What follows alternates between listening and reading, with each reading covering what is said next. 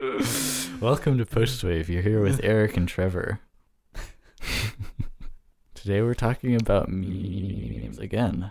Memes. Yeah, we're doing a follow-up to our last episode and focusing more explicitly on the alt-right and how memes have, and the internet in general, have shaped the development of the whole alt-right movement.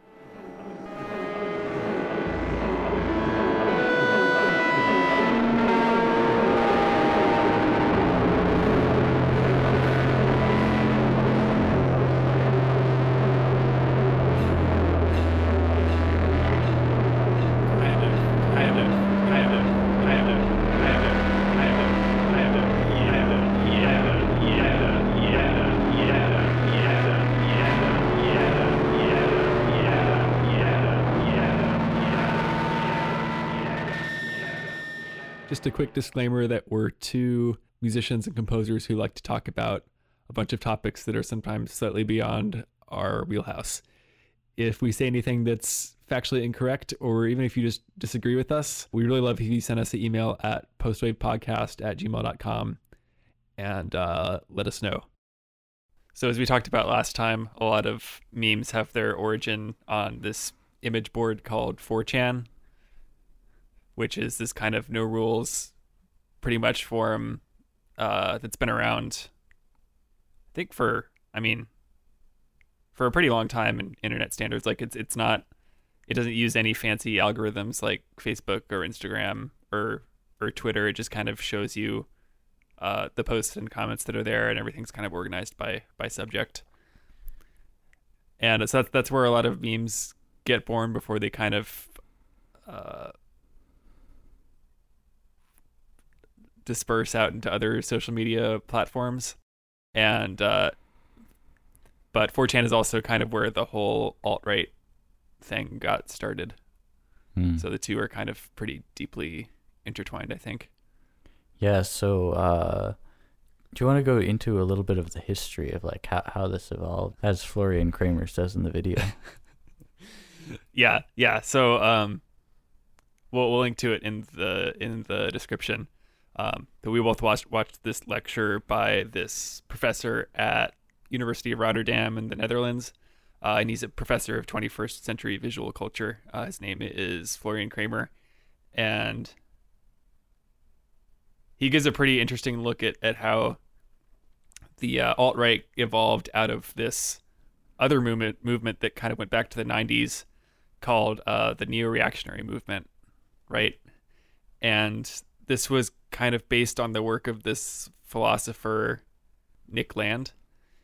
And he was famous for coining the term accelerationist, I think, and kind of spawning this ideology of it's really bizarre, this ideology, because his basic idea is that as technology develops more and we could become spacefaring, it'll naturally lead to kind of the wealthier, he would say probably more intelligent, upper classes of society leaving Earth disproportionately. And populations of like a Mars colony or a colony outer space being composed mostly of people from kind of the upper echelons of society.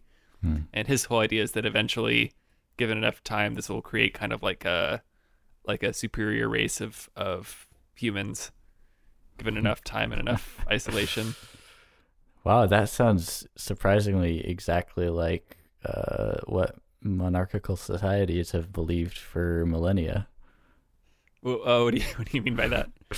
You know how royal lines and stuff, they interbreed only with each other, and there's the talk of like preserving the bloodlines and keeping your blood pure and stuff like that in these monarchies. And so you over time get divergent speciation or moving towards speciation, just like different genetic traits between people in the very upper crust and everyone else.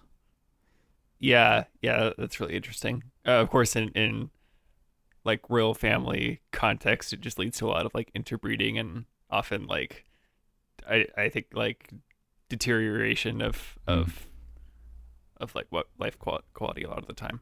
But Yeah. I guess, yeah, if you had a big enough population, that wouldn't happen so much, I guess. Mm-hmm.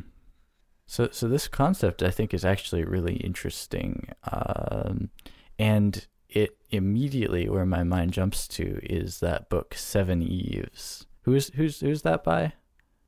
Neil Stevenson, is that right? That sounds about right. Yes. But yeah, this ideology is definitely super tied in with kind of like I was saying that the movement's called accelerationism, and that the meaning behind that is kind of technological accelerationism. So like kind of pushing humanity faster and faster towards like the AI singularity or some kind of big technological tipping point. And so that's kind of the focus of their thinking. So this idea though of like living in space and there's only enough room for so many people, and those particular people are going to be the wealthy disproportionately, and in this what's the guy's name who has this theory? Nick Land. And in Nick Land's perspective, I'm assuming there's a sort of like imperial assumption that the well-off people got well off because they're kind of superior to everyone else. Is that kind of his assumption? Yeah, I mean, I think part of it plays into the fact that he thinks democracy is kind of doomed as technology progresses more and more, and that eventually we'll need elites to rule us, like the leaders of tech companies or something, rather than like the uneducated masses voicing their opinion. That kind of ties into it. I guess the idea being that things get so complicated that normal people can't keep up. Normal people can't make rational decisions. Yeah, or they're like, I think this is actually like a Nick Bostrom thing. Like, it's possible we could someday invent a technology that's so dangerous that it absolutely demands an authoritarian government, because if it ever got into the wrong hands, it would, one person could basically end all life on Earth or something like that. Right. And if that sort of thing were to be invented, then he's saying it might be justified for the government to have kind of, 24/7 surveillance on everyone. How do you feel about that? I mean, the whole question is how dangerous does the technology actually have to be? And I think that's a pretty high bar that I don't know if you could ever cross. I mean, like, if someone could manufacture like a virus with like a 30% mortality rate, just, given stuff they could buy at the grocery store, like somehow, if that technology becomes that cheap and that readily available, then like, then I think it would maybe, justify something like that. But I think it's very, very unlikely that'll happen, because the people who have access to these technologies probably keep them under wraps for exactly that reason. That, and that I know of now, I mean, most of these, nuclear weapons, bioweapons, that kind of thing, it would be really hard for anyone to get their hands on it if they had like bad intentions. But I guess the supposition then is that if it does become readily available, like maybe it's artificial intelligence, and if someone with their personal computer could program something that would then take over the world. Yeah. So I think some of it also goes back to this idea of social Darwinism, which is this, I think, mostly discredited ideology that, society behaves a lot like the natural world in terms of competition and evolution and that kind of thing. And that, the quote unquote superior people will eventually win out. And the point of society moving forward is for, only the best people to get ahead and make an impact on society and reproduce eventually. So I think that kind of plays into this whole, like, there's going to be a superior race. And also, that whole idea involves eugenics. I mean, eugenics and social Darwinism, I think, are kind of like linked. How is in what way is eugenics distinct from social Darwinism? Well, I think eugenics is explicitly like making sure certain populations don't reproduce, that kind of thing, which is like obviously really fucked up. Yeah.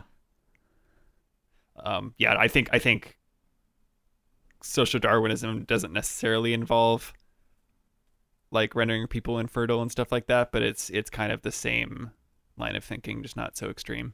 So going back to the accelerationism thing with people living in space, again, the first thing my mind went to was Seven Eves.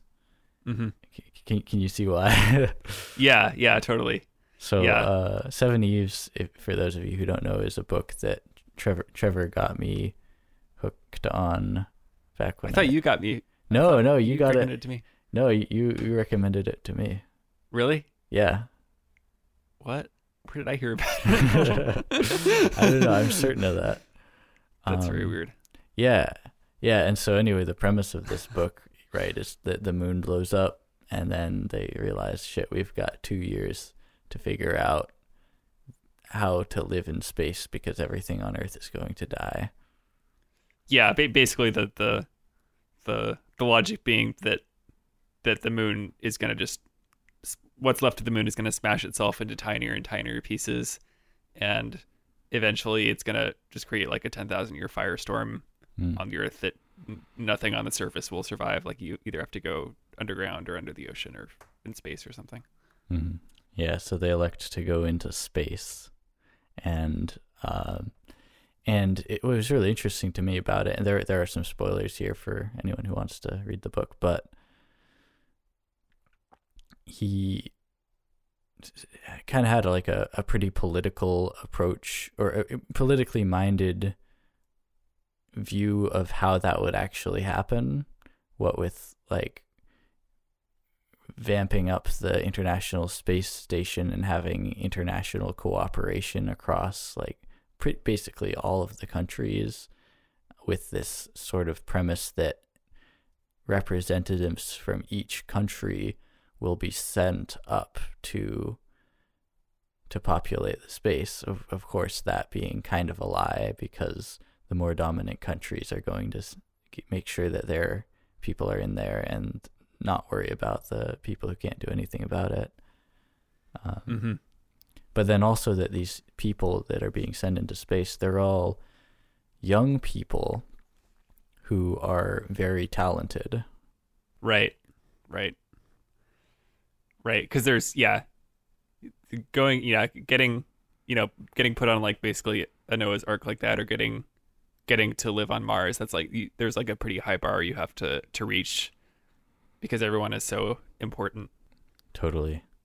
Yeah, and so he kind of takes like the democratic approach that, for the most part, the people on Earth agree to this. All the rich and powerful, they say, okay, yeah, let's send some of the younger folks up there. I don't need to live. Mm-hmm. And I think there's only like 2 cases. There's the Elon Musk proxy, who flies up in his own private spacecraft and shows up and like takes control and starts helping out and stuff. I forgot about that. I just remember that. I guess we're into spoilers now. I just remember the president. Yeah, the fucking president. who comes up to the space station like when she's not supposed to. Yeah. Yeah, and she kind of represents that political manipulative sort of identity that, in my opinion, probably permeates most of the people who have control in our society right now. Mm-hmm. Yeah, no, there's definitely. Yeah, I bet rereading that book now I would see it in like a totally different light, because I read it like 2015 or something like that. Mm-hmm. So yeah, if you think about space colonization combined with kind of AI and eventually, human computer fusion, then I think you can start to see why people start to think this way. Hmm. Oh, it's a pretty dark, it's a pretty dark path to go down for sure. Yeah. So like we said, this kind of neo-reactionary thinking was kind of the proto alt-right, and that was happening in like the 90s. So but where the alt-right really got started was on 4chan, which is this image board website. And I think it's kind of known for being like the Wild West of the internet, because like there's no rules about anything, and people are, it's like the seed of troll culture, and people will be just like massively offensive for no reason other than to be like massively offensive. Mm-hmm.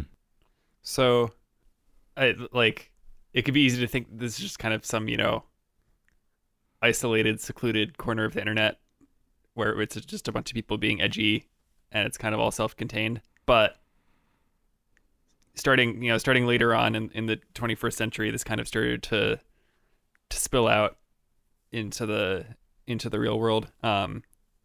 I actually didn't know this, but the group Anonymous kind of took its name from 4chan, right? And if people don't know, like if you post on 4chan and don't have a username, it just says like Anonymous, whatever. So that, and I think that was kind of, Anonymous was involved in all like the WikiLeaks stuff that was happening a few years ago, right? Yeah, and it was that's the thing about Anonymous too, right? Because it's so hard to know like what is actually them and what is just people fucking around and then saying it was anonymous. Yeah. I think part of that is this assumption that they're like a consistent group of people. I think what's so fascinating is that they're not. They're just anyone who wants to be anonymous. Yeah. And they I think they openly joke about, crediting things to Anonymous, and in reality there's like no basis for it. Uh-huh. Wasn't there, I feel like there was some, I can't remember now. There was something where I felt like Anonymous was doing something that was kind of on the more progressive side, or like saying they would like find a certain person and make sure they didn't do anything bad. But I don't know does that sound familiar? I don't know. I don't remember the specifics, but I do vaguely remember sometime, high school era 2009 to 2013 maybe, there was definitely a connection between Anonymous and WikiLeaks. Yeah, so they're kind of like rogue, like political entity, I guess. but obviously the alt-right is specifically like conservative, and kind of the first place this spilled out into the real world in a big way was when Milo Yiannopoulos kind of started becoming a bigger and bigger name, and started working at Breitbart and that kind of thing. And he was like explicitly trying to represent troll culture and the alt-right as it kind of had spawned on 4chan. Yeah, who is this guy again?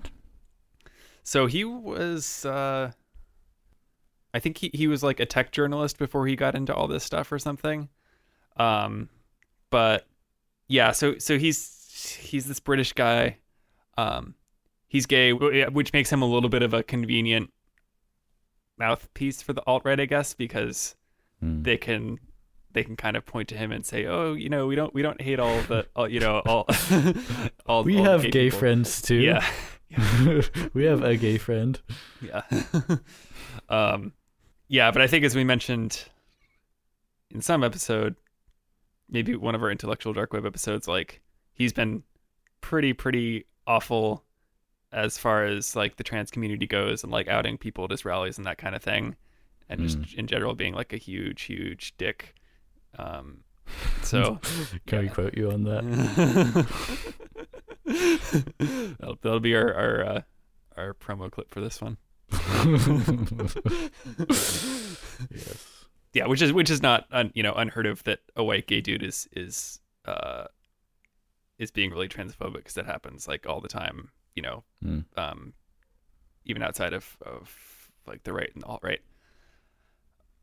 But he was working at, so I think he kind of came out as a spokesperson on his own, and then he got a job at Breitbart, which is Steve Bannon's publication that he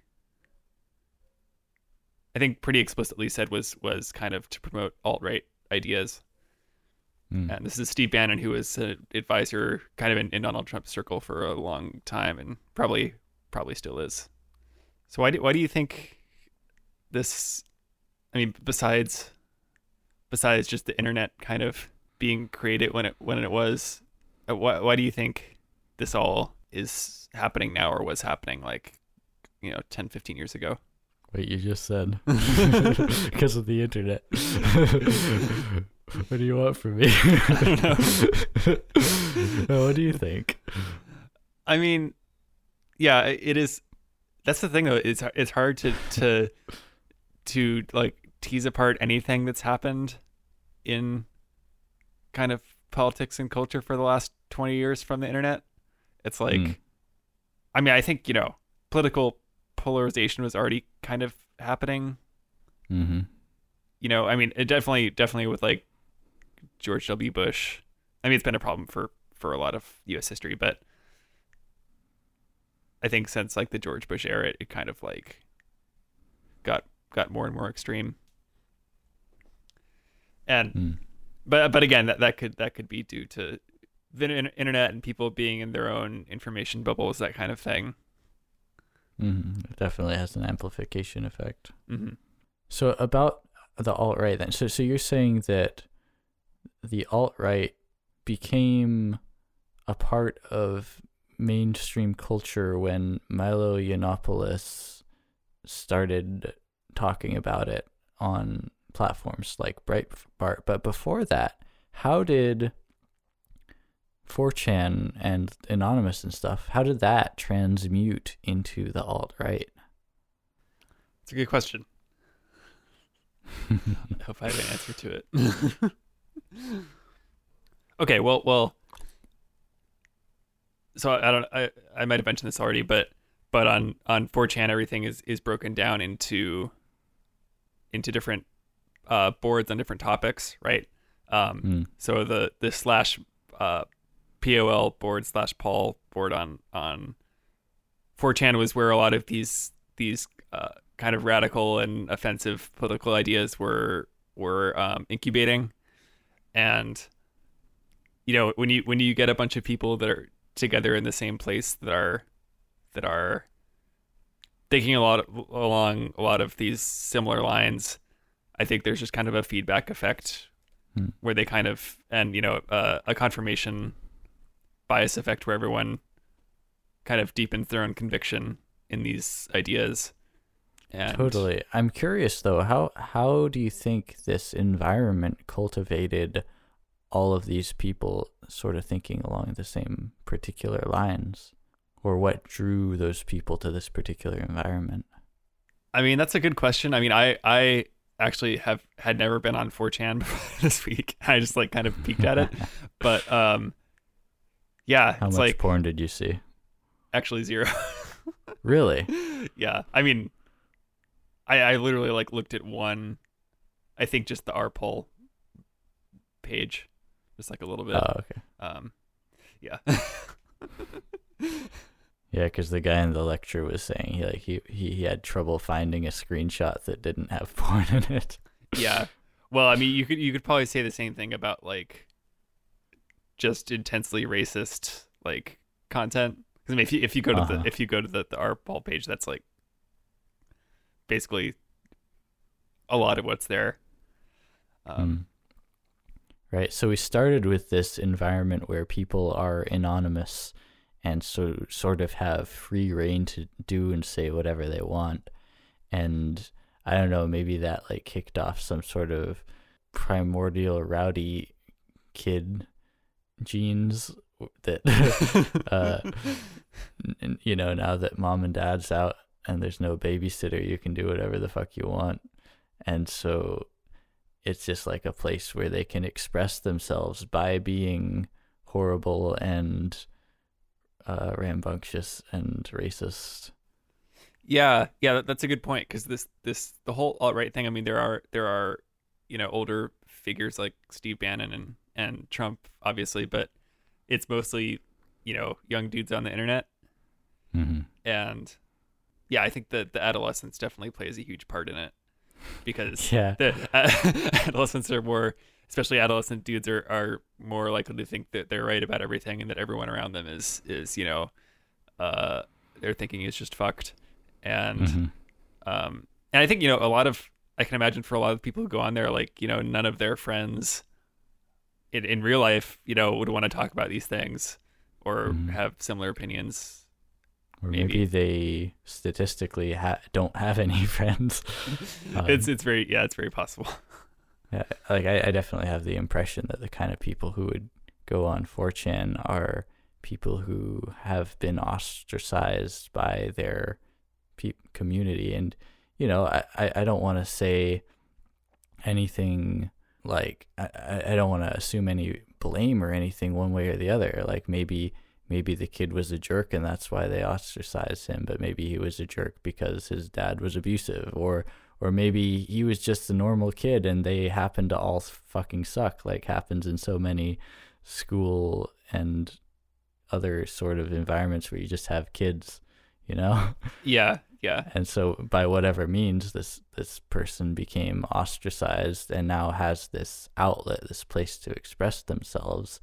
And like we mentioned in our last episode, is maybe more likely having been bullied, having had that abuse flung at them, is going to want to blow off steam by letting that same sort of abuse out on other people. Yeah, I definitely agree.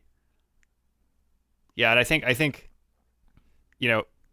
one aspect of it too is kind of the slippery slope thing. Like I'm sure a lot of these people don't start by like, okay, I'm gonna Google 4chan and just go straight to that, having never seen the internet before. I'm sure a lot of them started out on like Reddit or Twitter or something like that. That's kind of more mainstream. And if you go on Reddit, you inevitably see a bunch of screenshots from 4chan because it's like a meme in and of itself.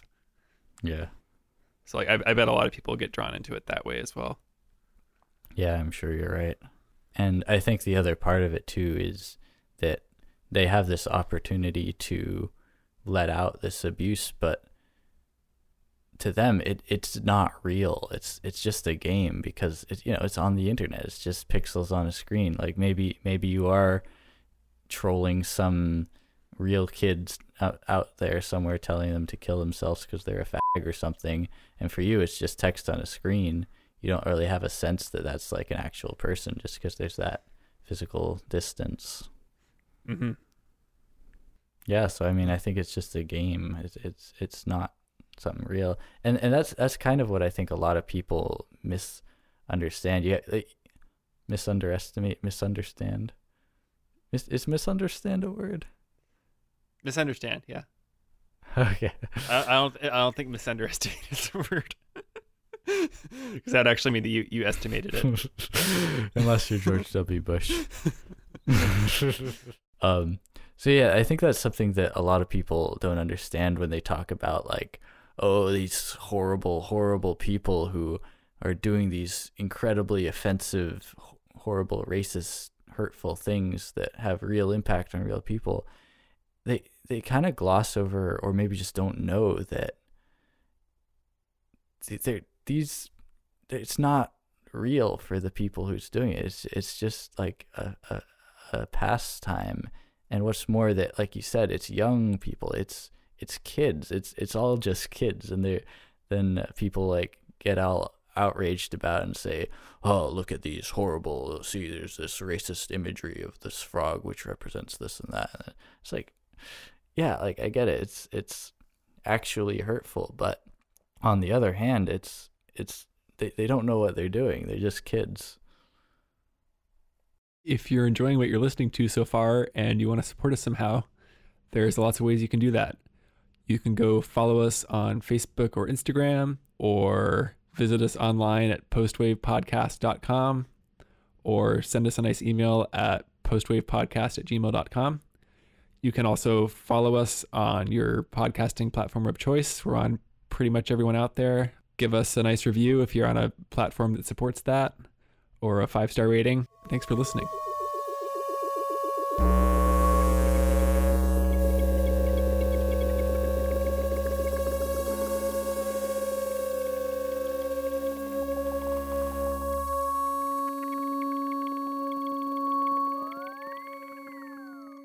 So we kind of talked about Pepe the Frog a little bit, which is maybe the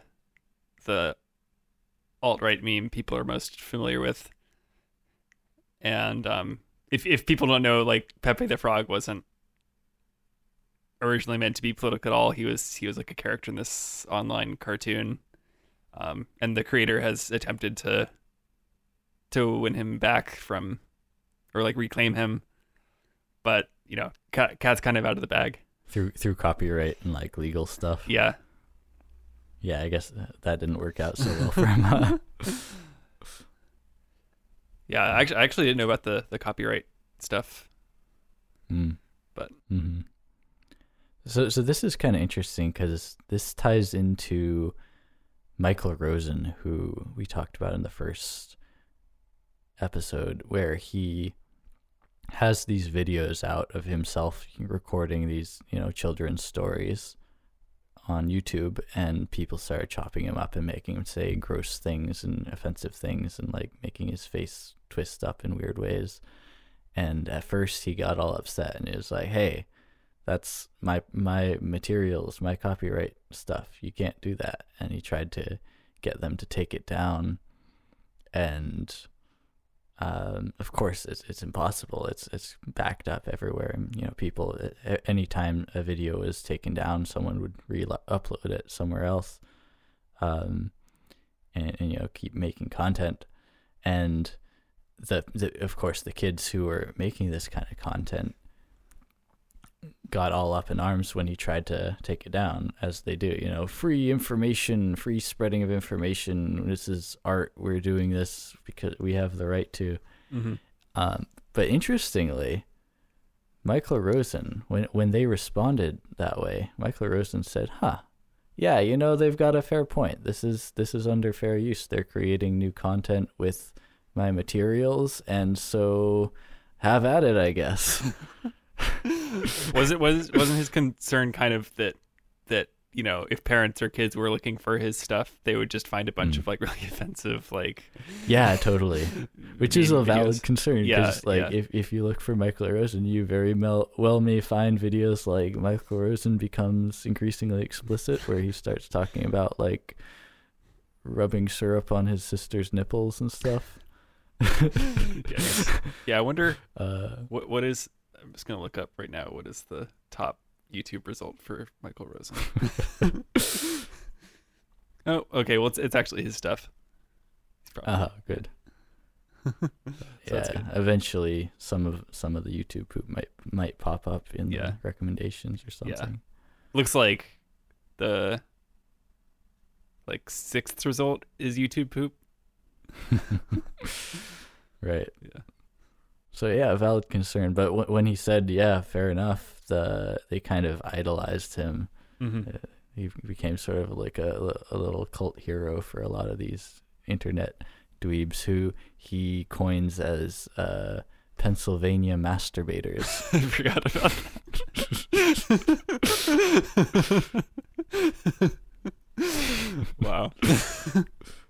Even though a lot of them are from the UK.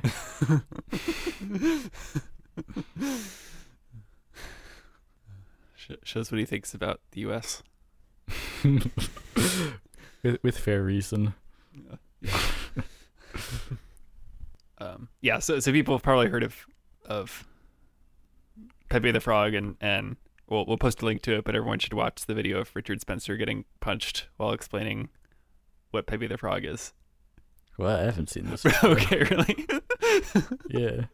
This is a meme in and of itself. Here it is. Wow. Yeah. Yeah. Okay, that's kind of cringy, actually. Which part is cringy? The whole thing. Yeah. So okay, so say more with that. So he's there like, everything is pretty alt-right people, Nazis hate me, but you know, whatever. And then someone's like, oh, what's that on your shirt? And he's like, oh, it's Pepe the Frog. He's just sort of, and then the guy punches him. And it's like, it's kind of horrible. It's like, on one hand, like, yeah, he didn't do anything. Like, maybe he's maybe his Pepe the Frog is just the original Pepe, the feels good man. Like you don't know for sure. He hasn't like explained what that symbol has meant to him. It seems like he's about to explain. And then there's this guy who probably rightly assumes that the symbolism is something racist and runs up and punches the guy in the face.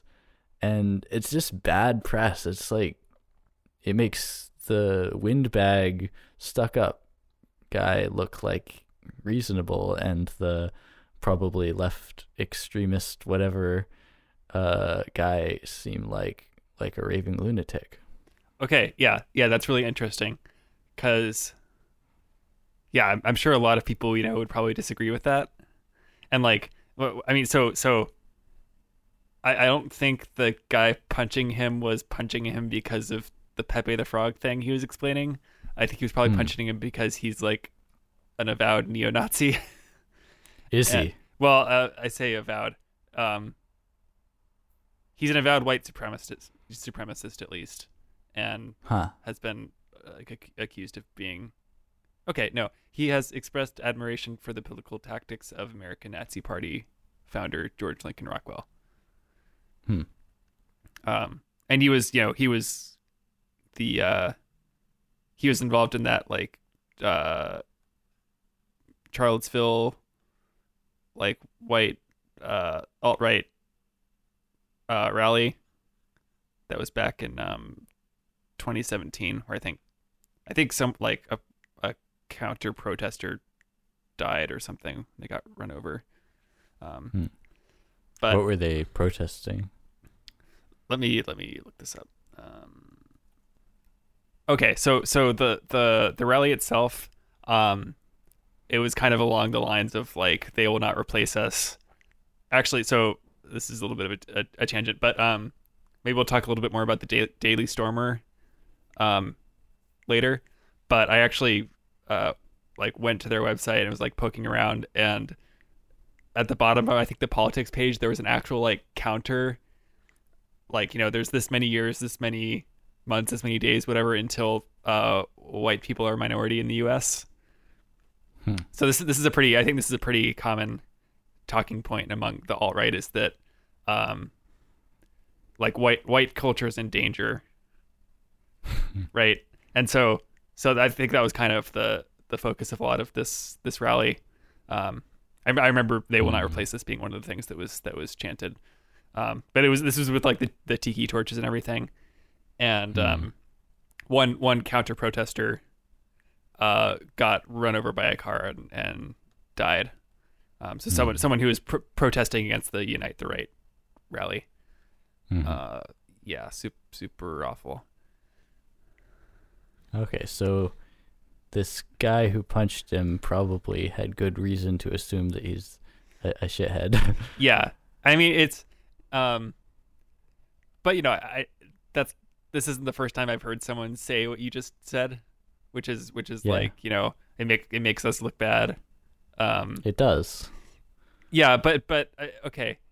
No matter if he defines himself as a Nazi personally or not, but like if you were in the same room as like Hitler or Heinrich Himmler or some like an actual Nazi, like would you feel justified punching them in the face? Like someone who has actually done atrocities? Sure. Yeah, although I mean, well, I guess okay. Okay. I don't even wait. know necessarily, not even like done atrocities, but just like was complicit, like was a member of the Nazi Party at the time that World War II is happening.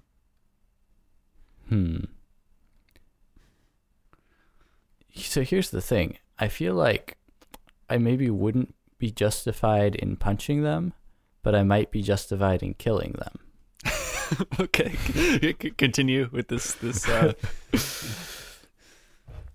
I think the left has this approach, I've mentioned this before, in trying to deal with their political opposers through aggression, through putting them down, through, in this case, violence, actually. and in many cases just metaphorical violence of, someone disagrees with them, let's attack their character, let's put them down and say they're garbage and worthless and a horrible waste of space. Like that's kind of standard practice among the left. Rather than trying to engage with the person and debate them, you attack their character. And that, I think, is a failing. That impulse, I get the urge, the visceral anger, the things ought to be better and I want them to be better, so I'm going to try to make it different. And that's what leads people to those extreme actions, especially if they feel like they're talking to someone who they can't reason with. But the problem with being an aggressor towards someone is, unless you can finish them off, then that approach is bound to backfire. Mm-hmm. I mean, I think I've definitely heard a lot of people make that argument about the left, that they attack people's character rather than trying to actually argue with them. But I it's really hard for me to think of an example of where someone solely attacked someone's character and didn't also provide some kind of argument. You know what I mean? Like I get, this isn't exactly that kind of thing, but I think I mentioned this before. But, I definitely had some Facebook friends around last summer after the murder of George Floyd, who were posting things like, if you don't agree with me on this police brutality issue, like, unfollow me right now. I can't even talk to you. Like, you're beyond, or same thing with at various points with, like, if you're a Trump supporter, right, get out. I don't need you on on my friends list or timeline or whatever. Which people are totally have the right to do. I mean, everyone uses social media for different things, so it's not like I don't think people should be shamed for just not wanting certain people in their life. But I mean, I guess, but then, like you said, people use it for different things. But if one of the things they're using it predominantly for is political discussion, and then they're also cutting out the opposition from the discussion, that seems like bad practice to me. Yeah. I mean, and this is the whole criticism of Facebook, especially. But I think a lot of social media, like Twitter too, is that it creates these echo chambers, right? And it's such like a trope now. Like everyone knows it. Yeah. And it's a lot of people sharing like memes and other posts that are like presenting arguments that everyone in their feed will agree with, basically. And the way I see it, it's kind of more like providing each other ammunition to like go have the arguments later, But yeah, if those arguments ever happen, right. Right. It's an interesting question whether we can create some kind of new social media platform that kind of corrects for that kind of thing. Yeah, I'd be interested to hear a proposition of how that could even be done. Mm-hmm. Yeah, I don't know if it's even like possible to a significant degree, but yeah. But so anyway, we have this video of the guy getting punched, and I mean, right there is an example of where the lefter party was an aggressor without attempting debate. But there is something kind of like cathartic about it, right? There is. Do you admit that? Yeah, I mean, yeah, there is, and I don't know. I'm still like, I feel bad for enjoying it too, because it's also kind of gross to have, like considering this fact about how that's like a bad rhetorical practice to physically attack people, and like that's probably not ever going to help anything unless we're in a situation where by attacking your enemies and killing them, you can then stand victorious. we usually aren't in that situation anymore in the developed West. So this is what you were saying about you wouldn't feel justified punching the Nazi, but you would feel justified killing them. Yeah, potentially. Because don't you think this video only served to boil the blood and reaffirm all of these alt-right people in their beliefs, and maybe even justify them and present them as being reasonable to members of conservatives outside of the alt-right, to make them seem more reasonable? I mean, definitely. I mean, yeah, people are gonna kind of see what they want to see and believe what they want to believe, but I'm sure it did contribute to some of that. I think it does kind of get back to the question of like, I mean, this is a common criticism on the left about like tone policing, that kind of thing. Like how dare you tell people to, you know, speak in a respectful tone and not get emotional or outraged or anything. Yeah. When you know when the issue that you're talking about hits so close to home for them potentially, right? I think this is a slightly different thing, but do you kind of see the parallel? Like, yeah, definitely. Like, yeah, for someone whose life is actually like directly in danger from the ideas that Richard Spencer is promulgating, like it might not seem like such a disproportionate response. Totally. And I mean, it still goes down to, even though it's an entirely justified response, it's still maybe a harmful response to your cause.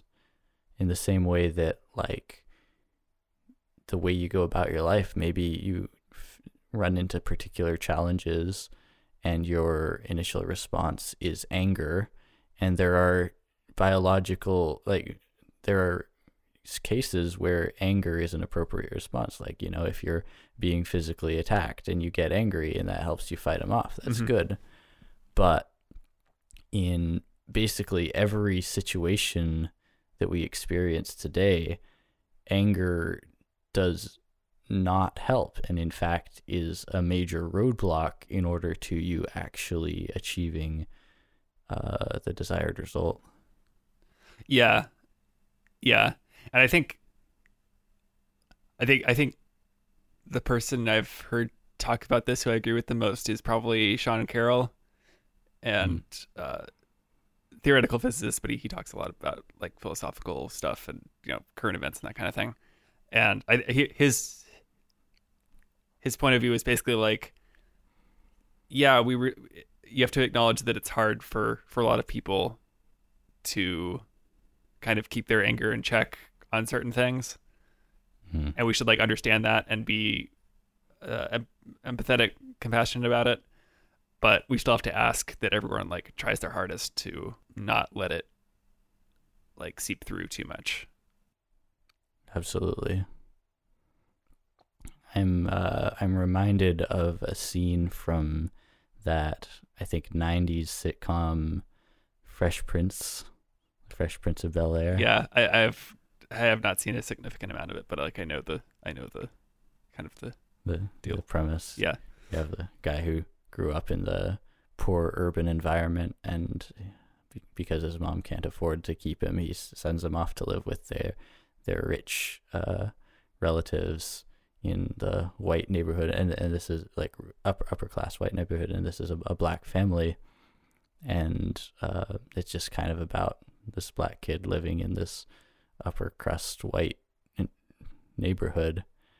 And most of the time it's like funny and lighthearted, but every once in a while they'll have an episode that just is like a punch to the gut, that it is not funny. It reveals very real social problems. And one such episode was there's, I think the guy's name is Carlson. He's the like half brother or whatever, cousin, I don't know what, relative, who's like the quote unquote Uncle Tom sort of character. He's the goody two shoes, fits in with white society, young black man. And he gets pulled over by the cops, and it's this really kind of humiliating, dehumanizing experience for him, and he's all shaken. I think he ends up like getting taken into jail, even though he of course did absolutely nothing. And he's really broken up about it, and I think his one of his parents is talking to him, and basically gives him a talking to and says, look, I know it's not fair, I know it shouldn't be like this, and I know you feel badly about it, and you have to deal with it, and it sucks and it's not fair, but you have to. You have to keep yourself under control. You can't lash out against it. Wow. Yeah, I'll have to watch that show. I yeah, like I said, I haven't really seen any significant amount of it. Yeah, it's a really, really fascinating. I should say illuminating show. So I think one of the more interesting, less known memes that I learned about while researching for this episode was the whole this symbolism that people will use where they put like triple parentheses around someone's name, and it's like an anti-Semitic thing usually. But I mean, I think, and I guess we haven't really talked about it yet, but obviously there's lots of anti-Semitism within the alt-right and kind of online places like 4chan in general. And so that people will use these triple brackets to put around the names of people who they want to like target, based on them being Jewish or probably other things too. It probably extends to other things, but the weird, akin to a death threat. I think, yeah. I mean, I don't know if this is explicitly what it is going for, but it definitely seems like a target symbol to me. Like that's kind of the image it gives me. That makes sense. Yeah. It's called like what? Echo brackets? Echo brackets, yeah. Yeah. And the interesting thing that I would even thought of is that, of course, that can be used to like search with. Right? It's like it's almost like a tag. Or it is a tag that people can use, which is like to find other people who are like-minded so that they can, or just to find people who could potentially be targets of anti-Semitism. Oh, interesting. Yeah. And so this was actually branded a hate symbol by the Anti-Defamation League. Like that's how that's kind of how prominent it got. Let me pull up the. Okay, so it's basically just to tag someone as being Jewish. It's not necessarily like, saying you should do something to this person explicitly. But and also, if you're talking about people like bankers and you don't want to say Jewish bankers, you can put the triple parentheses around the word banker, and it kind of implies that you want to say Jewish banker, but you're not going to type that because then people will know what you're talking about. It's kind of like a code thing too. A way to be anti-Semitic without showing that you're anti-Semitic, unless people are in the club. Yeah, and of course, I mean, like an isolated community like 4chan is going to spawn like a bunch of like basically like a whole subset of language that you kind of have to learn before you can actually figure out what they're saying. Yeah, to keep libcucks like us from penetrating their dark intrigues. That's right. Yeah, and I mean this kind of gets to another meme people are probably familiar with at this point, but that's the whole like red pill, blue pill thing. Yeah. Yeah. Which, when I first was exposed to that meme, all it referred to was like, wake up, you're in the matrix. You're being fed a lie, but you can see the harsh truth if you want to. Mm-hmm. And I guess then it got co-opted by the men's right activists through the movie, the documentary, The Red Pill. Oh yeah, I forgot about that. But yeah, it was originally like a men's rights activist thing, about how, and it's kind of based on a reaction to feminism, right? And it's saying that, like, everyone's supposed to believe that women are the ones who are oppressed, but if you look at society now, men actually have it way worse. And is it also the whole, like, alpha males are actually like having all the sex, and then all the beta guys are like just getting like married, but then their wives are secretly cheating on them with the alpha males, that kind of thing. Yeah. So there's a lot of different groups and rhetoric all surrounding the men's right activists. There's different groups who believe different things here, and different levels of extremeness. One thing that was really interesting to me about the Red Pill documentary, which is very central to a lot of people's understanding, is, on one hand, it actually does make some very good points about how there are injustices that affect men as well that are important and should be addressed as well. On the other hand, it then goes on to sort of paint feminists as the enemy, as as being in the way of achieving that. And I mean, that, I think, is a very dangerous supposition, which is ultimately wrong, and that both feminism and men's right activism are important issues that need to be addressed, and can probably best be addressed by working in conjunction with each other. And there are a lot of men's right activists who believe this, and many who would, I think, also classify themselves as feminists. Interesting. I didn't know about that. Yeah. So, like with any group, there's reasonable people who are willing to have a discussion and have like sensible thoughts.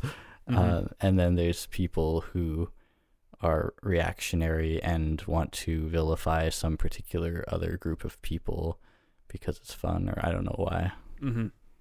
I mean, I think we also have to say that the name men's rights activist is like intentionally misleading, because a lot of the time they're not actually concerned so much with men's rights, but with, like, it's more the reaction against feminism than actually caring about like issues that affect men.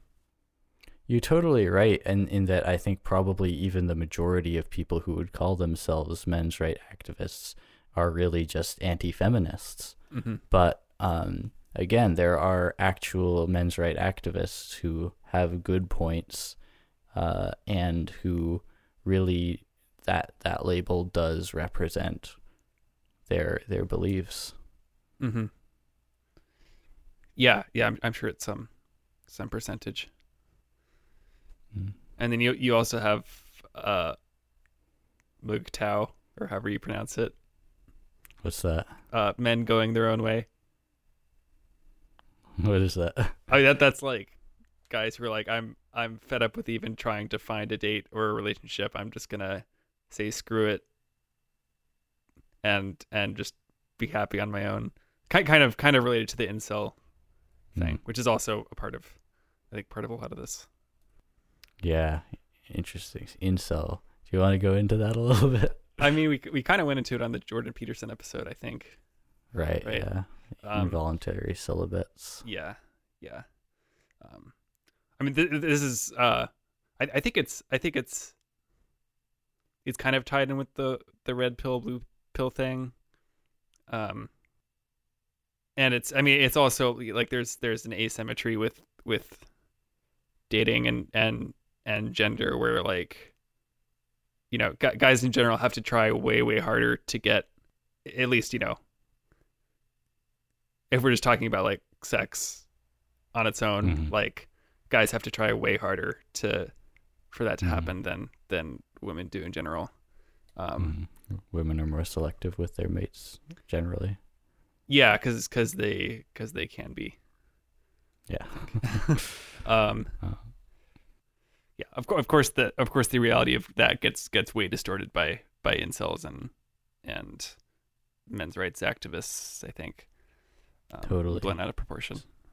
So with that, in regard to the red pill, there's what you were talking about before, this concept of like alpha and beta males, and that these horrible women generally go around marrying a beta male and then having sex with alpha males behind their back, and then raising forcing the beta male to rear the offspring of the alpha male, and hence the word cuckold. And this was presented in the red pill, this sort of situation, by, you know, like an actual news story of when this actually happened to some guy, and like he found out years later, and, you know, lawsuits and stuff. But the problem with it is that the way they presented it in the red pill is as if it's a systemic problem supported by our legislature, and that like there's this big injustice that needs to be fixed. And I think the reality of the situation is this just something that happens on occasion. It's like there are always going to be some shitty people who will take advantage of those around them, and so every once in a while this injustice is going to happen, and I don't really know if there's a way you can prevent that societally. I mean that's impossible unless you had like a super authoritarian government. By the way, this interpretation, my understanding of the red pill is derived from a YouTube video by a guy named Big Joel, who goes pretty well in depth exploring the ideas of the red pill and how they are correctly and incorrectly misrepresenting the true nature of men's rights activism. Interesting. I'll have to look that up. Okay, I just have like maybe two other things to talk about, but I'm not sure they really fit or not. Oh, let's just talk about it. Maybe we'll splice them in. Okay, so just like two other examples of where this kind of culture has spilled out into the real world. So do you remember the Gamergate thing that happened? I didn't know anything about it. All I know about it is from Florian Kramer's description of what happened. Could you go over that again real briefly? Yeah, so it's a big, complicated thing, I think, but the main thing I remembered from it, and I think the biggest kind of controversy about it, this is like the central thing. So there was this journalist, Anita Sarkeesian, who like is a video gamer herself, and either wrote something or posted some videos, you know, pointing out how there's lots of these sexist tropes in video games. You know, like, you know, female characters having armor that does, you know, like bikini armor. Yeah, like obviously is not, you know, designed to protect. It's just supposed to be sexy or whatever. And, you know, like sexual violence being used in games to make them edgy, that kind of thing. And she got just mobbed by this online group by, you know, not like centralized, I don't think, but I think got doxxed, and she was receiving like death threats and that kind of thing, and she had to cancel all her like speaking tours that she was doing to various campuses. And yeah, but that was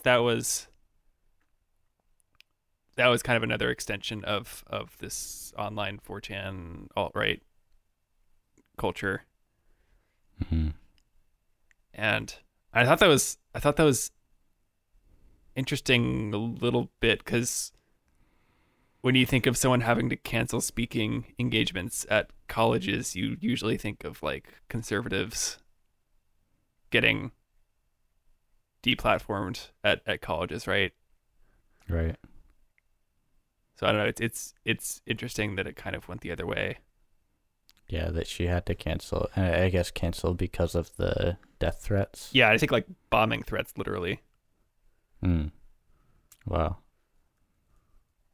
Which is so painful too, because it's like you're 95% sure that it's just some fucking kid on 4chan who's making shit up. It's like there's definitely no bomb, but then there might be, like, that's a serious thing. You can't ignore it, even though you're even if you're absolutely almost sure that it's fake. Yeah, I mean, I don't think. Well, I mean, sure. I guess a lot of the threats were empty. They wouldn't have followed through with them. But I mean, it's still pretty messed up. Like, it is. I mean, because the damage wouldn't just be from the like succeeding in one of those attempts. It would be just kind of the psychological terror that it inflicts on someone. Yeah, it's kind of sad how threatened I think a lot of people felt by Anita Sarkeesian. I've seen like a small amount of her materials, and it's like, yeah, she's kind of aggressive about pointing out these things, and maybe some people would even say overzealous, but it's just kind of part of her shtick, be rambunctious about it and stir up controversy so that your idea gets disseminated more effectively. Yeah, I mean, I don't know if that was her explicit goal or not. I doubt it. I doubt explicit. Like, I don't know whether. Yeah, I doubt she was thinking like, okay, how can I stir up like as much controversy around this as possible? No. And I definitely wouldn't say that her receiving death threats or anything is her trying to stir up controversy, right, in the slightest bit. But just that it's kind of sad how these people, just from her content of being a little bit edgy, got so threatened and butthurt about it that they're going to actually threaten to kill someone in real life. And again, it makes me think there's definitely a disconnect there. There are these kids who feel like what they're doing isn't real, and it's just a game, and these are kids who they don't feel like they have been loved in their lives. I think they don't feel like they are deserving of kindness, and so they think probably the world isn't deserving of kindness. Yeah, and of course, like, nihilism is a really easy thing to fall into when you're like a young dude who wants to be edgy and feel like everything. I think also that sense of feeling unlovable and unloved is a lot of the same motivation in this sense, not only just against like the Gamergate stuff, but against feminism in general, and as a driving force for a lot of people who would call themselves men's rights activists, because there's kind of, I don't know, especially like with the incels, and what was the other corollary to incels you were saying? Oh, men going their own way. Yeah, especially with those kind of people. It's kind of like I think there's a sensation that if only they could get laid, if only they could have physical intimacy, like touch even, I think, then they could be happy. And they have this physical need that is, very driving, very persistent, and it's not being met. And regardless of the whole, like, being a better person, being a better potential mate, pulling yourself up by the bootstraps, Jordan Peterson's motivational sort of stuff, there's a sensation that, if only a woman were to show me compassion, then all would be well. Mm-hmm. And then their experience is time and time again, every woman in their life does not show them that compassion, does not, probably rightly so, sees red flags, keeps their distance. And so they get the sense that's like, you don't care about me. You don't care about me even enough to assuage, like if I were on fire, you wouldn't piss on me to put it out.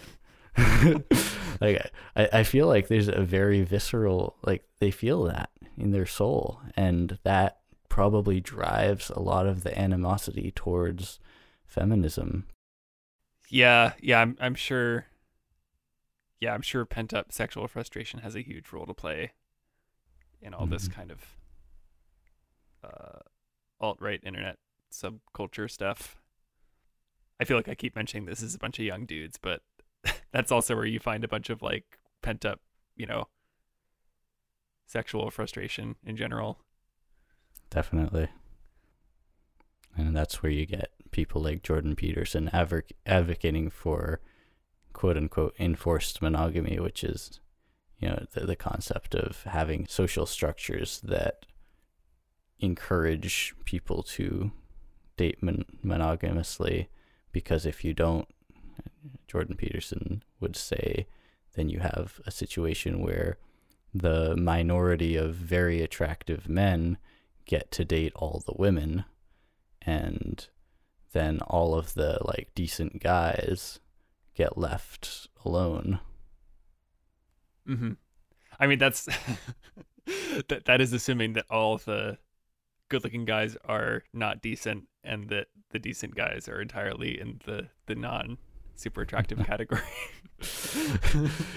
Yeah. Or okay, let me rephrase. Like maybe the super attractive guys are also decent, but then, and they're getting laid all the time, but then there's this huge populace of like kind of okay, attractive, like run of the mill, decent sort of guys who are in the situation where they feel like they're on fire and no one's gonna deign to look at them in order to put them out. Mm-hmm.